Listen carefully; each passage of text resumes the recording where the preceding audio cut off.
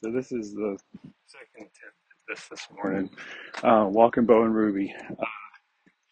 Bo made a very compelling reason why I needed to take them for a walk uh, before I worked out rather than after. Because he, he could be maybe a lawyer or an attorney when he grows up. That could make a very compelling case. Um, so the thought I had for this morning was, um, oh, Bo's getting ready to go number two, so I'm gonna have to do some double duty here. Is one of the things I thought about when I was reading through the verses and things from Sunday that was posted on Sunday. That's very pungent. Um, was how uh, when you were younger, you would run around with a blanket over your head. I think a lot of kids did that, where you put it like a ghost. You put a blanket over your head and run around and act silly and get laughs and oh no,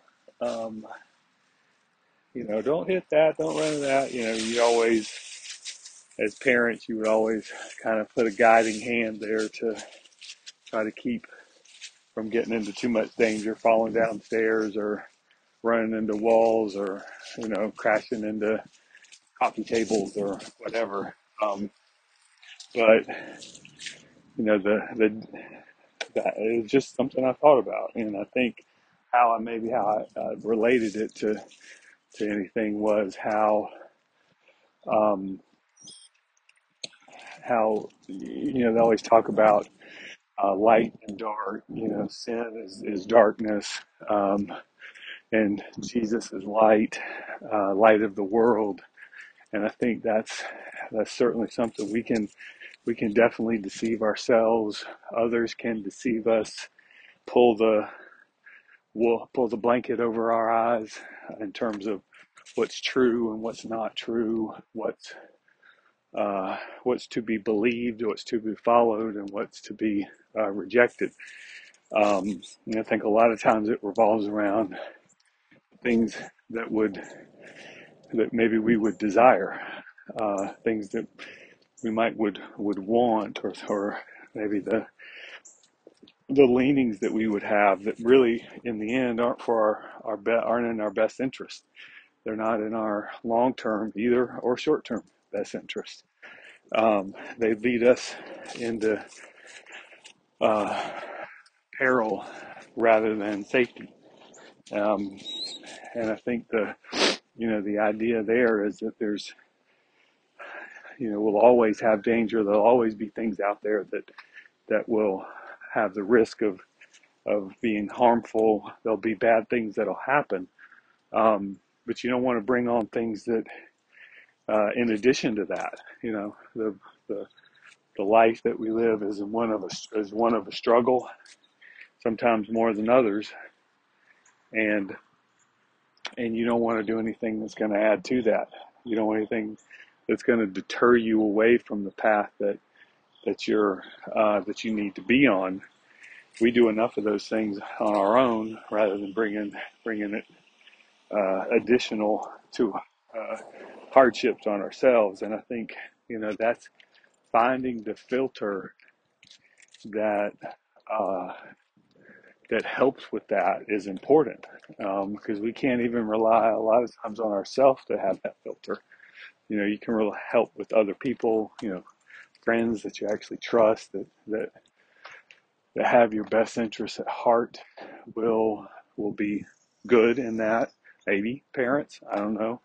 Um, but I think ultimately you're gonna, the relationship you have with Jesus, the time that you spend talking to him in prayer, um, having him talk to you through uh, reading your Bible, spending time there.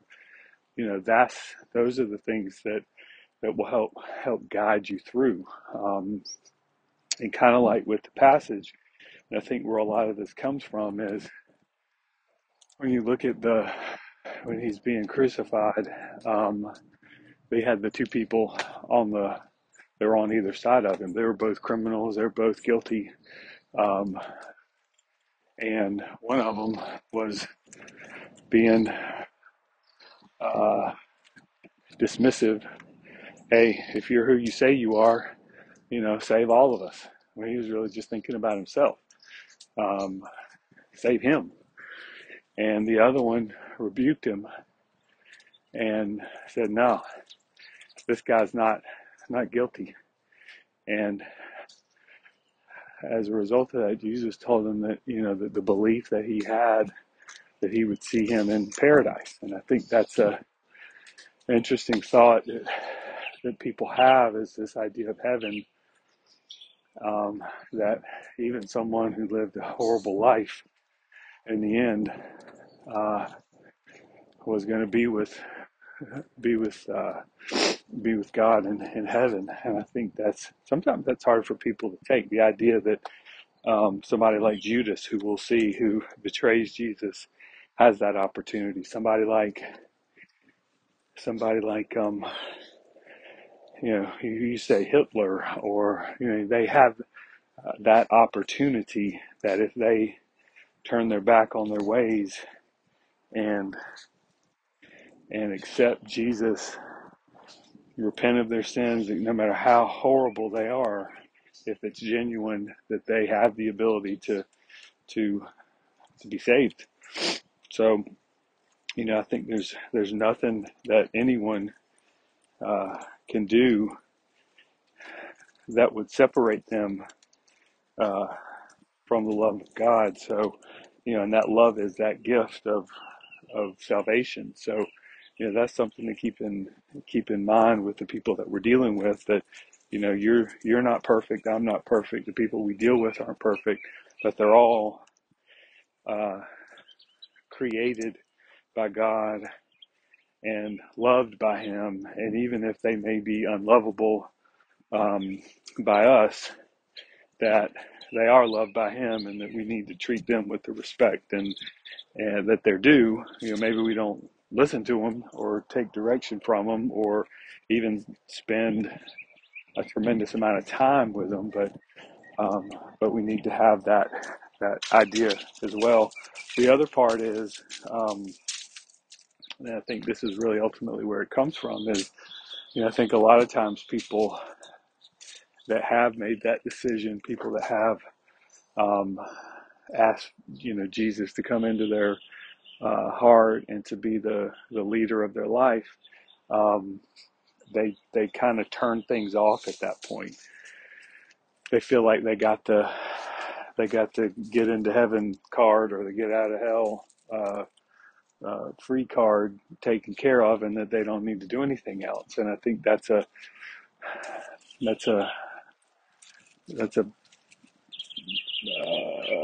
that's another form of darkness, where the one thing that I think does happen is, I don't spend a whole lot of time thinking about heaven and what's it going to be like and all of that stuff, because, that's just, that doesn't really do anything.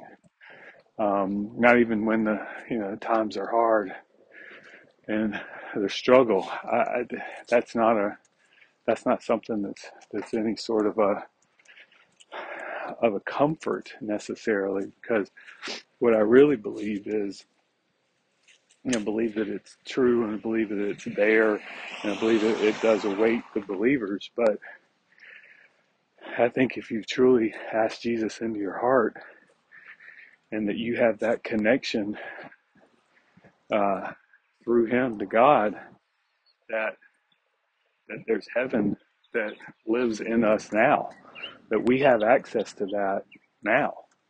We have access to the peace that comes there, the joy, the love, the kindness, all of the fruits of the Spirit that come from a relationship. Come on, Bo. Relationship with God.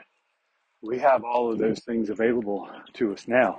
Maybe not to the degree that they will be uh, in the future, but we have access to that now. And so the reliance of how do you deal with the day-to-day frustrations and the day-to-day things that would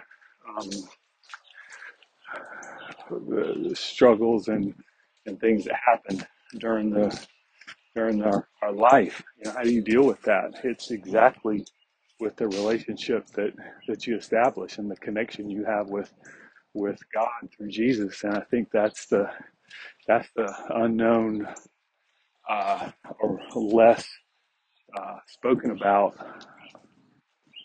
um,